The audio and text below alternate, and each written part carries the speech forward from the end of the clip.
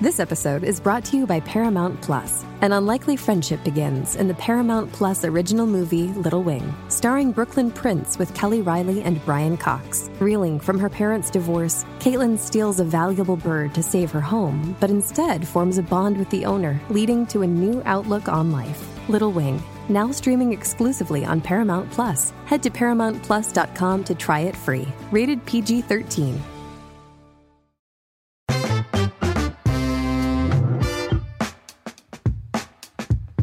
Hello everybody, and welcome to another edition of All My Movies. We are shifting gears a little bit from the blockbusters we've done the last couple weeks as we celebrate films that came out in May in years past, and we are turning towards one of the most acclaimed films of all time, which premiered in May of 1958, and that is Alfred Hitchcock's masterpiece, Vertigo, a movie that didn't do very well when it first opened, but would go on to become, in some circles, the most critically acclaimed movie of all time. We're going to break down the movie itself, some of the techniques behind making it, why it maybe wasn't appreciated as much when it was released as it is now, and so much more. As always, thank you so much for joining us for the show. If you are an audio listener, I would encourage you to check out the show both on my channel, youtube.com/DanMurrellMovies, and also check out the Schmodown Entertainment Network. I am proudly a partner with them along with Skybound. You can find so much over on SEN, including the movie Trivia Schmodown. We are right in the middle of the season. Things are heating up. We're getting into championship season. We're soon going to be into tournament season. A lot of great stuff going on over there. And if you're watching us on video, a great way to help this show grow is to also become an audio subscriber. You can find that link down in the description below. There's a lot going on with Vertigo, so many different things to talk about. A lot of times I'll go into the pre-production phase and then the production phase and post-production, but here I just want to dive into the movie, and we'll stop and highlight some of Hitchcock's collaborators, some of the filmmaking processes as we go, but I want to dive into Vertigo just from frame one to start breaking it down. And when you're watching Vertigo, the first thing that comes up is a notification that the film you're seeing is in VistaVision, and this was a question that came up when I did a Patreon Q&A a couple months ago about things like CinemaScope and VistaVision, what exactly they were, and what it means when you watch a movie with that comes up. VistaVision was a technology that was developed by Paramount Pictures in 1954, and it was part of a larger movie industry move towards getting people back into theaters by promising bigger and better experiences on the big screen to combat the threat from television at home. The biggest change with VistaVision was not a change in exhibition necessarily, it was a change in how the film ran through the camera. VistaVision movies were filmed so that the film ran across the camera horizontally. Up until that point, it had run across vertically. What this did was to shoot more onto each frame of film, and it resulted in a deeper, more luscious picture. It was all about very vibrant colors and about a very deep and resonant image to get people to come in and get the kind of quality that they couldn't get on their tiny television black and white screens at home. VistaVision as a filmmaking format, as in shooting a film purely in VistaVision, was pretty short-lived. It died out within a decade, but it retained its usefulness for visual effects because, as I mentioned, when the camera goes across horizontally instead of vertically, you capture more on the image and a deeper, richer picture. It was a process that was used to do special effects shots to get more detail into the frame, and Star Wars actually pioneered using the technology for that purpose. It then became an industry standard to shoot practical elements, things that you needed to capture on film using the VistaVision process because you would get more information onto the film, which meant that your visual effects shots would look better. And while this has been phased out largely by digital technology as visual effects have improved, Christopher Nolan, for example, is a director that loves to still use this process and has used it as recently as Interstellar to capture practical elements on film in order to give a great look to the visual effects in his movies. Following the VistaVision announcement and the Paramount logo, we get a 1-2 punch from two of Alfred Hitchcock's most important collaborators, especially when you're looking at this phase in his career, and that is titles designer Saul Bass and composer Bernard Herrmann. Let's start with Saul Bass, who started out as a print ad designer, but then with director Otto Preminger made the move into doing the opening title sequences for films in the 1950s. Before Saul Bass, these were largely perfunctory or contractually obligated. He made them a work of art. Vertigo was his first collaboration with Alfred Hitchcock. He would go on to do memorable title sequences with him for North by Northwest and Psycho, amongst dozens of other movies that he designed the titles for. And it was driven by one overriding philosophy, which is that for Saul Bass, the titles were part of the movie itself. I had felt for some time that the audience involvement with a film should really begin with the very first frame. Later in his career, Saul Bass, who would also start working with his wife, Elaine Bass, in title design, made a few opening sequences for director Martin Scorsese, who also shared Saul Bass's belief that the titles were a functional part of the movie, not just something to play while the audience comes in and finds their seats. It's part of the film. It's nothing you walk in on and talk during or just miss. No, the film is beginning. Saul Bass was also a prolific graphic designer and made some of the most recognizable corporate logos of all time, including the AT&T Globe, that's been in the news quite a bit lately, as well as the logo for United Airlines that they used for almost 3 decades, and the logo for the Girl Scouts of America. Along with Saul Bass's design featuring these rotating spirals that brought you already into the depths of the mind that Vertigo would soon take the audience, you also have an absolutely brilliant musical score from Bernard Herrmann.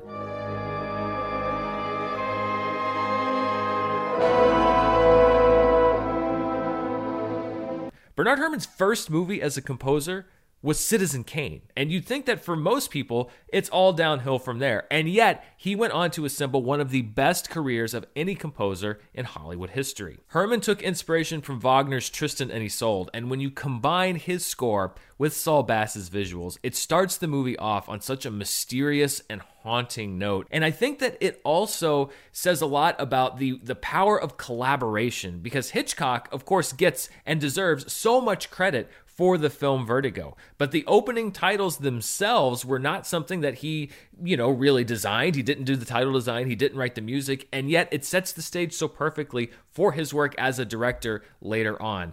Great directors are great on their own, but they also know how to find the best people and the best collaborators. And Vertigo is a product, yes, of Alfred Hitchcock's vision, but also the brilliant visions of so many other people that work together seamlessly with his own. Bernard Herrmann received 1 Academy Award in 1941 for a movie called The Devil and Daniel Webster. He actually beat out himself for his score for Citizen Kane. So his first year on the job, he wins an Oscar. He would go on to receive 3 more nominations, but never win another Academy Award. And on top of that, none of his scores with Alfred Hitchcock were nominated for an Academy Award for Best Original Score. Not Vertigo, not Psycho, not North by Northwest, nor was his score for Cape Fear or The Day the Earth Stood Still, or so many other amazing pieces of music that he would compose over his career. Bernard Herrmann passed away in 1975, the night that he finished recording the score for his last film, Martin Scorsese's Taxi Driver. And think about that. Think about having a career like that. You start your career working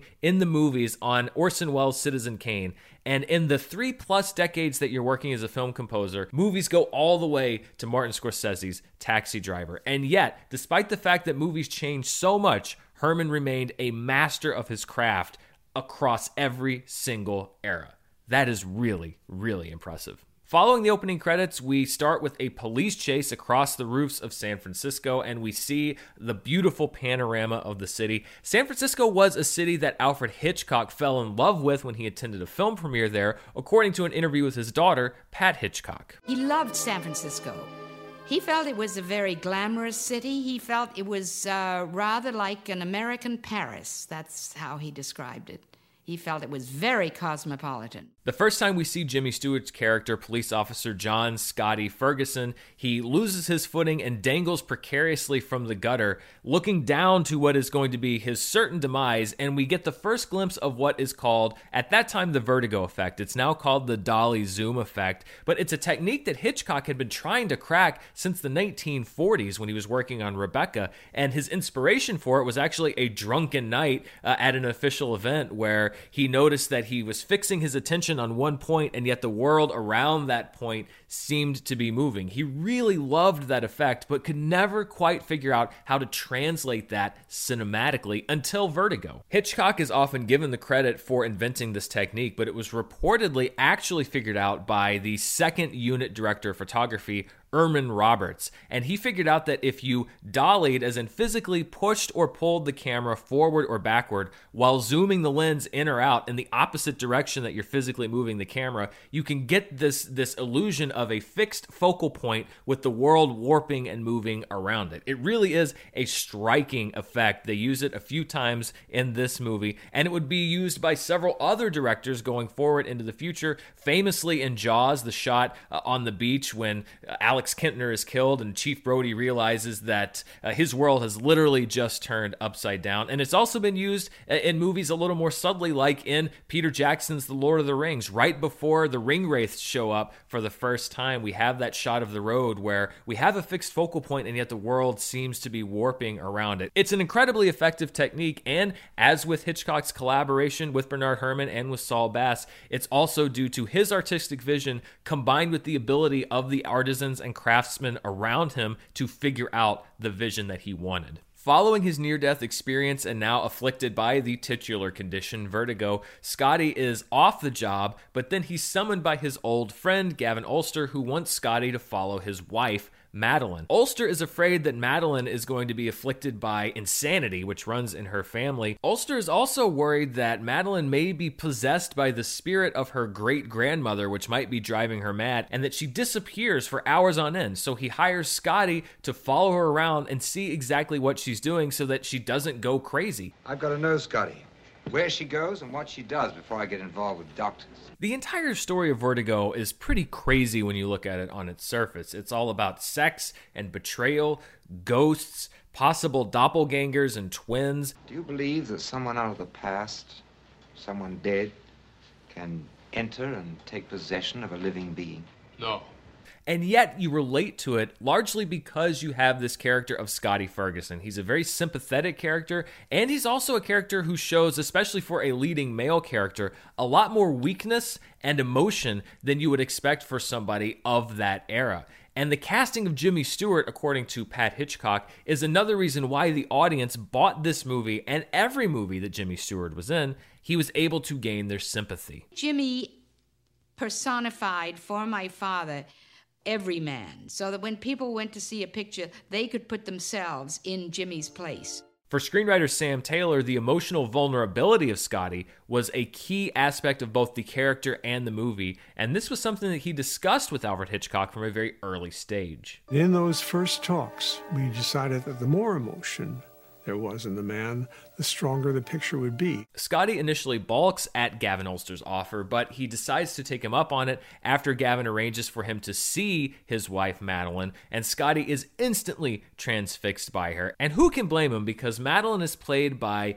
Kim Novak at her most transfixing. I think that Novak's performance as Madeline and later Judy in this film is one of the best, if not the best, performances by any leading actress in an Alfred Hitchcock film. Of course, it's very old news that Alfred Hitchcock was as obsessed by his leading women as many of his characters were, and Kim Novak was no different. Much like the character of Scotty would later do in this movie, Alfred Hitchcock meticulously tailored every single aspect of Kim Novak's appearance down to the color and type of wardrobe that she wore. Edith Head went back to Hitchcock and said, this actress does not want to wear grey. She would be very happy to wear any other color. And he said, I don't mind what color she wears as long as it's grey. Novak, who was a replacement for Hitchcock's first choice of Vera Miles, quickly noticed the parallels between the director of the film she was in and the characters of the film that she was playing against. If the hair was off in any way, he was calling the hairdresser over constantly, fix that. In the back, the bun is twisted wrong. He was obsessed with it, I would say. Obsessed with the look. It was as if he was Jimmy Stewart, making sure that she was dressed exactly the way Madeline was.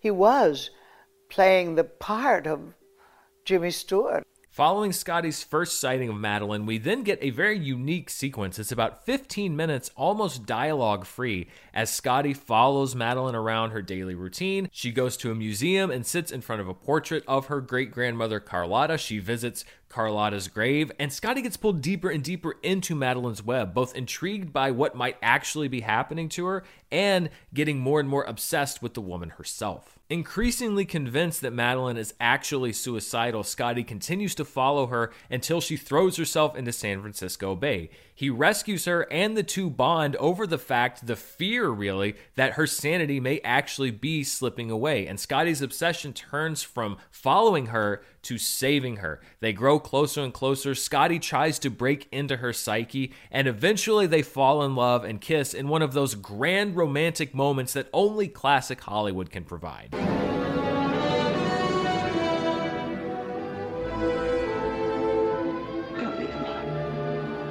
Madeline is tormented by visions of an old church and a bell tower, and Scotty takes her there with the hope of purging her of these delusions. And just when it seems like he's going to break through to her, she runs away from him and runs up the steps to the bell tower. Scotty pursues her, but because of his vertigo, he's not able to get to the top in time. He's crippled with fear, and he witnesses Madeline throw herself off the bell tower, committing suicide before he can get to the top. Or so we think. Our deep dive into Vertigo will continue in just a moment, but first, a word from our sponsors. This podcast is sponsored by BetterHelp. Is there something out there that's interfering with your happiness or keeping you from achieving the goals that you want to achieve? I know a lot of times I'm so focused on doing everything out there that I need to do that I'm not worried about myself. Mental health is a very important thing, and it's critically important that you seek out the help that you need for your specific needs. BetterHelp is a service that will assess your personal needs and match you with a licensed professional therapist online. And usually you can start your communication with these therapists in under 48 hours. Now, this is not a crisis line. This is not self-help. This is professional counseling done securely online. There is a broad range of expertise that may not be available in many local areas, and BetterHelp is a resource that is available worldwide. Plus, you can log in anytime and securely message your therapist 24 hours a day, 7 days a week. With BetterHelp, you're going to get timely and thoughtful responses from the counselor you're matched to, and you can schedule weekly video or phone appointments. You don't have to go to waiting rooms like you do with traditional therapy. It's all done online. BetterHelp's also committed to making sure the match that you get is right for you, which means that you can change counselors anytime you want for free, and it's more affordable than traditional therapy, and financial aid is available for those who need it. BetterHelp wants to help you start living a better life today, and you can visit their website right now and read the testimonials that are posted there daily. Visit betterhelp.com/movies. That's BetterHelp, H-E-L-P, and join the over 1 million people who have taken charge of their mental health with the help of an experienced professional. In fact, so many people have been using BetterHelp that they are recruiting additional counselors in all 50 states to meet the need. And there's a special offer for viewers and listeners to this show. All My Movies listeners get 10% off their first month if you go to betterhelp.com/movies. That's BetterHelp, HELP.com/movies. And I want to thank BetterHelp for sponsoring today's show.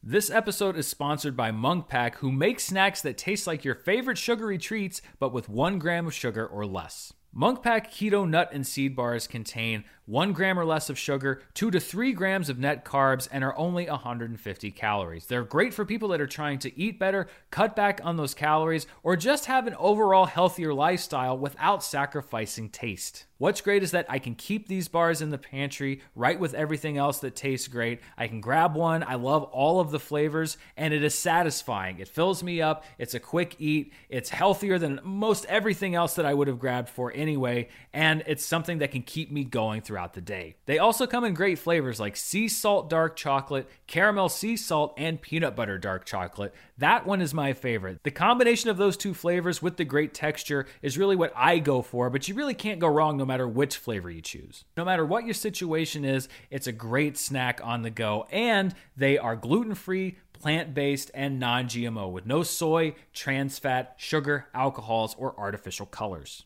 And if you take a liking to one of the flavors like I have, you can also sign up to get subscribed to your favorite flavor so that you never run out. And if you do that, you get 10% off of every order that you subscribe to keep you restocked with snacks that are healthy and make you feel good. Try it for yourself and you'll see. And I have a special deal for my listeners. Get 20% off your first purchase of any Monk Pack product by visiting monkpack.com and entering our promo code MOVIES at checkout. And Monk Pack is so confident with their product, it's backed with a 100% satisfaction guarantee. So if you don't like it for any reason, they will exchange the product or refund your money, whichever you prefer. To get started, just go to monkpack.com. That's monkpack.com and select any product. Then enter the code MOVIES at checkout to save 20% off your purchase. Monk Pack, delicious, nutritious food you can count on, and I'd like to thank them for sponsoring the show. He could not have anticipated that Mr. Ferguson's weakness, his fear of heights, would make him powerless when he was most needed. While he's officially absolved of culpability and responsibility for Madeline's death, Scotty is still tortured by his failure to save the woman that he loves, and we see a wonderfully surreal and vibrant nightmare sequence that was designed by artist John Farren, who during his time in Europe was a contemporary of painters like Matisse and Picasso. This dream sequence's mixture of animation, very, very bright and vibrant lighting, combined with very dark and surreal imagery, is masterful for its time, but also far outside of the norm of what most people would have seen in a movie, even an Alfred Hitchcock movie. And this departure from the norm may be one of the reasons why Vertigo was not regarded as a classic until much later after its release. After spending some time in a sanatorium, Scotty begins retracing his steps, basically reliving the tragedy of his loss of Madeline, until he spots another young woman who looks strikingly like the woman that he loved. Now, she doesn't have her blonde hair, she doesn't have her fancy wardrobe or any of Madeline's refinement, and yet Scotty becomes obsessed with this woman who's named Judy and also played by Kim Novak. And playing off of her sympathies for having lost somebody that he loved, Scotty sees just enough of Madeline in Judy to begin molding her like clay to bring back the woman he loves from the dead. You're looking for the suit that she wore for me.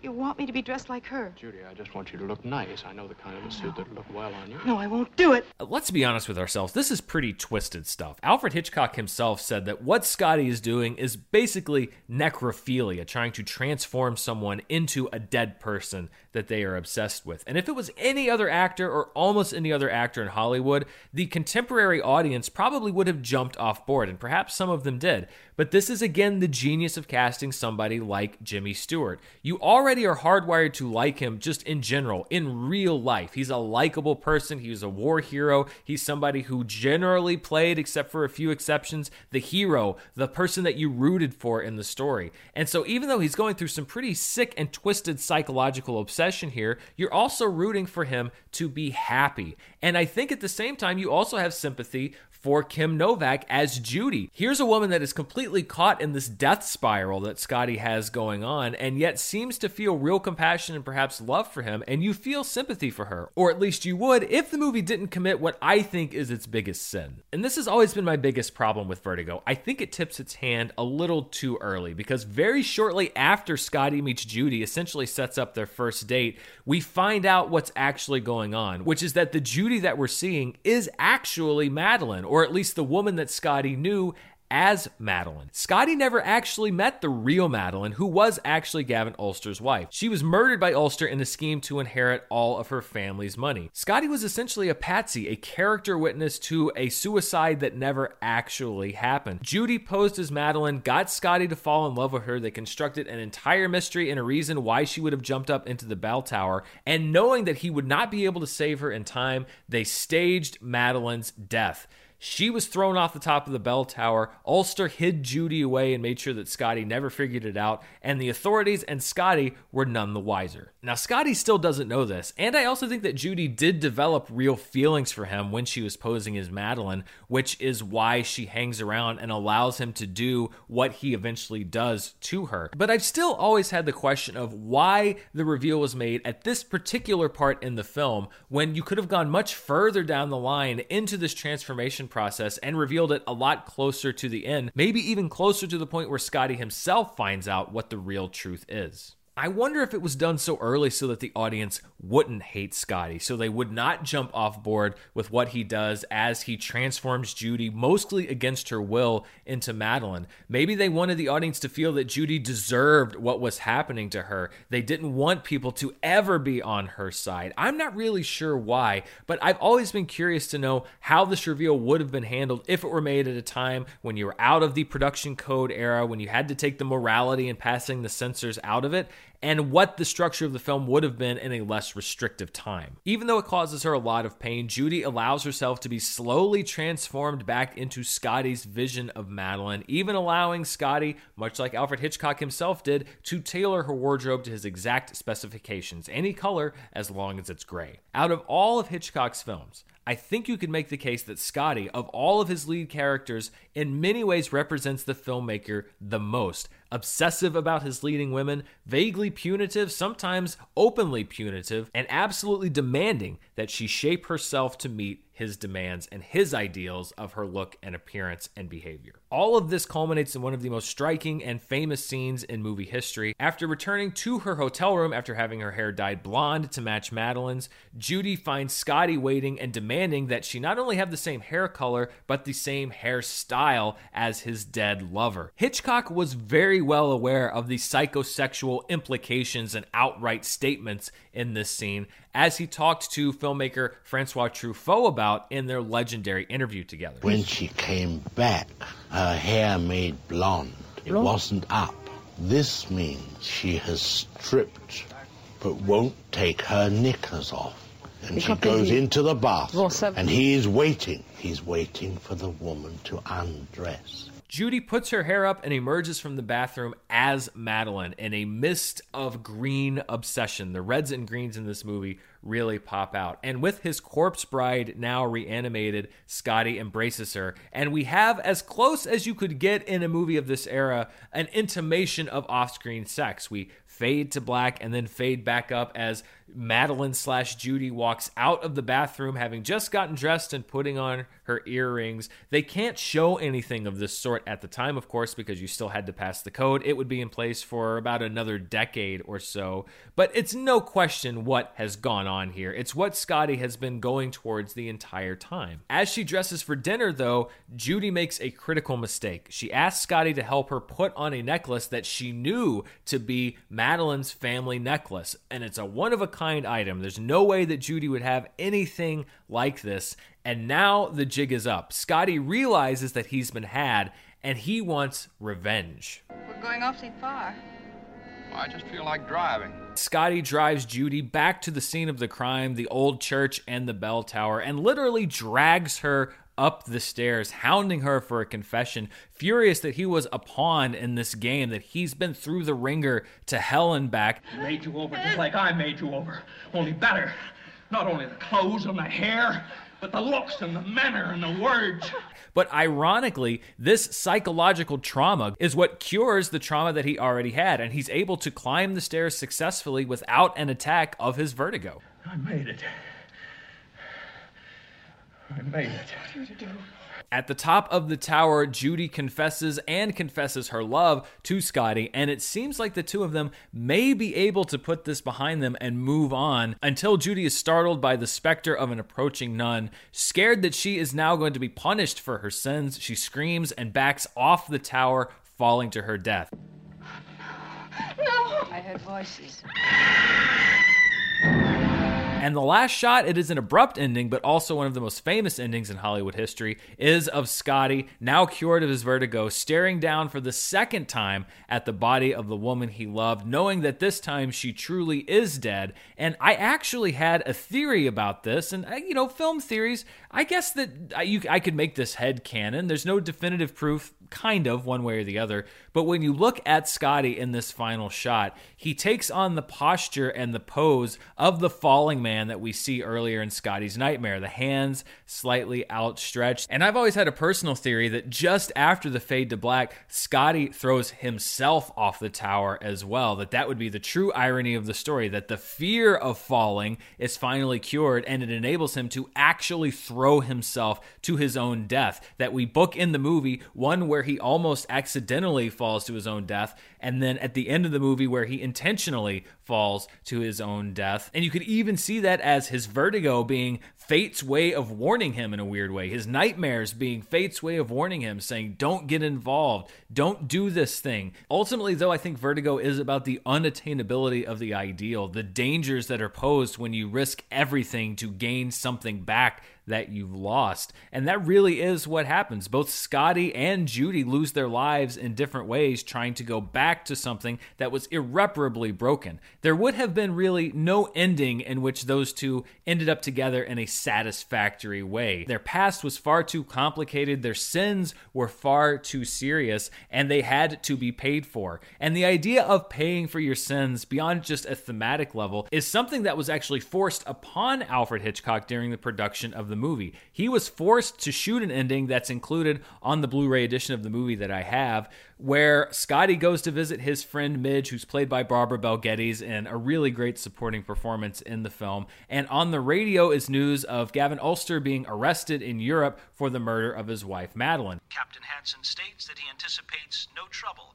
in having Ulster extradited once he is found. Scotty walks in after Midge listens to the news report on the radio, pours a drink, and the two share a silence together. It's not a very good ending for the film. I think that the one that it has is much, much better, but it was filmed because there was a requirement in the production code at the time, which was really not the ratings board. The ratings board would come along in the 1960s. You had to literally have your film pass muster. It had to be approved for morality, etc., based on a very labyrinthine and subjective production code. And one of those codes was that a capital sin like murder could not go unpunished. You couldn't let somebody literally get away with murder. And so Hitchcock was at first forced to film this scene that demonstrably proves that Ulster did not get away with murder. However, Hitchcock was able to wriggle his way out of this predicament and end the movie where it did. And thus Vertigo is one of the only pre-ratings board films in which somebody commits a crime like murder and faces no on-screen punishment for it whatsoever. Scotty really is the only person left alive in the movie who faces some kind of punishment, even if it's only psychological torture for what he's gone through. And he's the one that really hasn't committed any other sin other than the sin of obsession, other than the sin of not being able to let go of the past. And again, it may be this ending and the fact that Jimmy Stewart, the hero character, loses at the end of the film that put audiences off on Vertigo a little bit, because that was just not the way that people were used to movies ending in those days. It could have been a satisfactory lover's ending. It could have been a straight up revenge ending. But the very dark and bitter tone that Vertigo ends on was not the norm for movies. Vertigo was not the norm for movies, even by Hitchcock standards. And ultimately, this led to a much delayed process for Vertigo to be celebrated as one of Hitchcock's best. Vertigo premiered on May 9th, 1958 in San Francisco, and many histories record that the film was a flop. I think really it was more that the film was not the kind of hit that was expected of Alfred Hitchcock in that time. He had a string of box office successes. Vertigo was not one of them. But it wasn't the initially underwhelming box office that threatened Vertigo's place in the American film canon. It was Alfred Hitchcock himself. In the 1960s, Hitchcock was able to get back the rights to 5 of his films: Rope, Vertigo, The Man Who Knew Too Much, The Trouble with Harry, and Rear Window. As soon as he got those rights back, Hitchcock immediately pulled those movies from circulation. He didn't allow them to be shown on television. He didn't allow them to be shown legally in theaters or re-released. For all intents and purposes, on a legitimate level, the movies completely disappeared. A lot of people have speculated that this was an act of fiscal responsibility on the part of the filmmaker. When he made this move in the late 1960s, he was getting older, and some people have said that he may have pulled the films from circulation in order to give his family a source of income once he died, thinking that they could sell the rights to those films back to certain studios for a large amount of money, which they did. Eventually, the rights to the films were sold back to Universal Studios for over $5 million. Regardless of his motivations, these 5 films pretty much disappeared for about 2 decades. And for filmmakers that were starting their career at this time, like Martin Scorsese, this created kind of an Alfred Hitchcock black market for people who wanted to see these movies. It became a lost film, so to speak. And I'm talking about all the filmmakers in the 70s were trying to find copies of it. Some people had 16s. So it became the picture you were looking for. In 1983, Universal finally secured the rights, and after decades of the film not being shown legally, Alfred Hitchcock wouldn't even allow Jimmy Stewart to use a clip from Vertigo at a tribute for himself at the AFI. Now these films were re-released on television, in theaters, on home video, and something very interesting began to happen. Once Vertigo was released back into the landscape, the cultural landscape, its reputation began to grow and expand at an exponential rate. Every 10 years since 1952, the British film magazine Sight and Sound has done a survey of film critics around the world to name the 10 best movies of all time. In 1962, Citizen Kane from Orson Welles took the number 1 spot, and it stayed in that spot for 50 years. In 1972, Vertigo placed on that list as a runner-up. It had already been pulled from circulation, but as I said, over the years, even in the underground circuit, its reputation as one of Hitchcock's best films and one of the best films in general ever made had begun to grow. In 1982, Vertigo entered the critics' top 10 list for the first time at number 7. In 1992, it was at number 4, and in 2002, Vertigo placed second under Citizen Kane as the best movie of all time, according to critics. Then in 2012, 50 years after Citizen Kane was named the best movie of all time, Vertigo usurped Orson Welles' movie, the first movie that Bernard Herrmann had worked on, to become, according to critics, the best film ever made. And this wasn't just confined to the Sight and Sound poll. Vertigo has been jumping up lists all over the place. In 1998, when the American Film Institute did their first list of the 100 best American films ever made, Vertigo came in at number 61. 10 years later, when they did a second list, it jumped 52 spots to number 9. In just one decade, it had moved from the 60s into the top 10. Vertigo is one of the most prominent examples, maybe the most prominent example, of the fact that film history is not written by the opening weekend or in a month or a year or even a decade. Nor is it determined solely by awards. Vertigo's music and direction, its acting, its cinematography, none of that was nominated for any Academy Awards. It wasn't a box office hit, nor was it particularly loved by critics at the time. Many of them found the movie underwhelming. And yet, over time, the film won out. The cinematic canon is always changing, and film is like a living, breathing organism capable of radical change over decades. We've seen the story of Vertigo with so many other films, including Blade Runner and It's a Wonderful Life and The Shawshank Redemption, movies that weren't really given a whole lot of recognition at their time, but over time became recognized as pioneering pieces of cinema. Yesterday's flop can be tomorrow's masterpiece as movies are rediscovered, reevaluated, and canonized. And so it is with Vertigo, a movie that was underwhelming when it came out, a movie that was lost for nearly 2 decades, that was forgotten by many, and most definitely a film that was misunderstood in its time, emerged from the green fog of film history to become the most critically acclaimed film in many circles of all time. As always, I like to break down the special features in the Blu-rays that I feature on the show. The version of Vertigo that I have is part of a collection of Alfred Hitchcock films, but it still has a really good selection of special features. The best and my favorite amongst them is a 30-minute documentary called Obsessed with Vertigo that talks about the making of the movie, but also goes into the restoration of the film. We covered this when we talked about The Godfather, but The Godfather was restored at a time when you could do it through digital intermediate, through a computer. If you wanted to restore a film and get the color correction right, you went in digitally and were able to do it that way. Vertigo was restored in the mid-90s before any of that was a possibility. As a matter of fact, I found an article that was written at the time where they expressly said that not one frame of the Vertigo restoration was done digitally because at the time, the technology just wasn't there and it was far too expensive to restore a movie with computers. Instead, what they did with Vertigo was went back and found the best prints that they could. They found the original negative, which was not in very good shape, and they also found what are called the separation masters. We mentioned this in The Godfather, which is that there was a process when they were printing a film of breaking it down into red, green, and blue elements, and then those masters would be combined to make the prints that would go out for the final film. So they had a negative of the film that was not in great shape. They had some of these separation masters of the red, green, and blue elements, but those were also not in great shape. Sometimes they had to go through and line the frames of those up individually. 3 separate pieces of film individually lined up, one on top of the other. They had to restore some of it from the best prints that they could find. It's a really fascinating look at the art of film restoration in a time before digital technology, when you had to physically restore every single frame as best you could to go back to the original. They also remixed the sound. They found Bernard Herrmann's original recordings of the score. It's a great look at the old way of restoring film and just how dedicated the craftsmen and the artisans were that did this work and continue to do this work. There are also some great featurettes on 4 of Hitchcock's most important collaborators. We talked about 2 of them in the show. One of them is Saul Bass, who made the opening titles to Vertigo and other Hitchcock films. The other is composer Bernard Herrmann, who did some of Hitchcock's most famous scores. And then we also get a look at Edith Head, who designed the wardrobe not just for Alfred Hitchcock's films, but for hundreds of other films. One of the most acclaimed figures in the history of the cinematic art form. Not only did she do hundreds of films as a department head, she was spearheading costume designing as a profession, as an art form. You also get a look at Alfred Hitchcock's relationship with his wife Alma, who was his most trusted advisor. From the minute he had an idea, he would talk to her because she was a writer and see if she thought it would make a movie. And if she said yes, then he'd go ahead.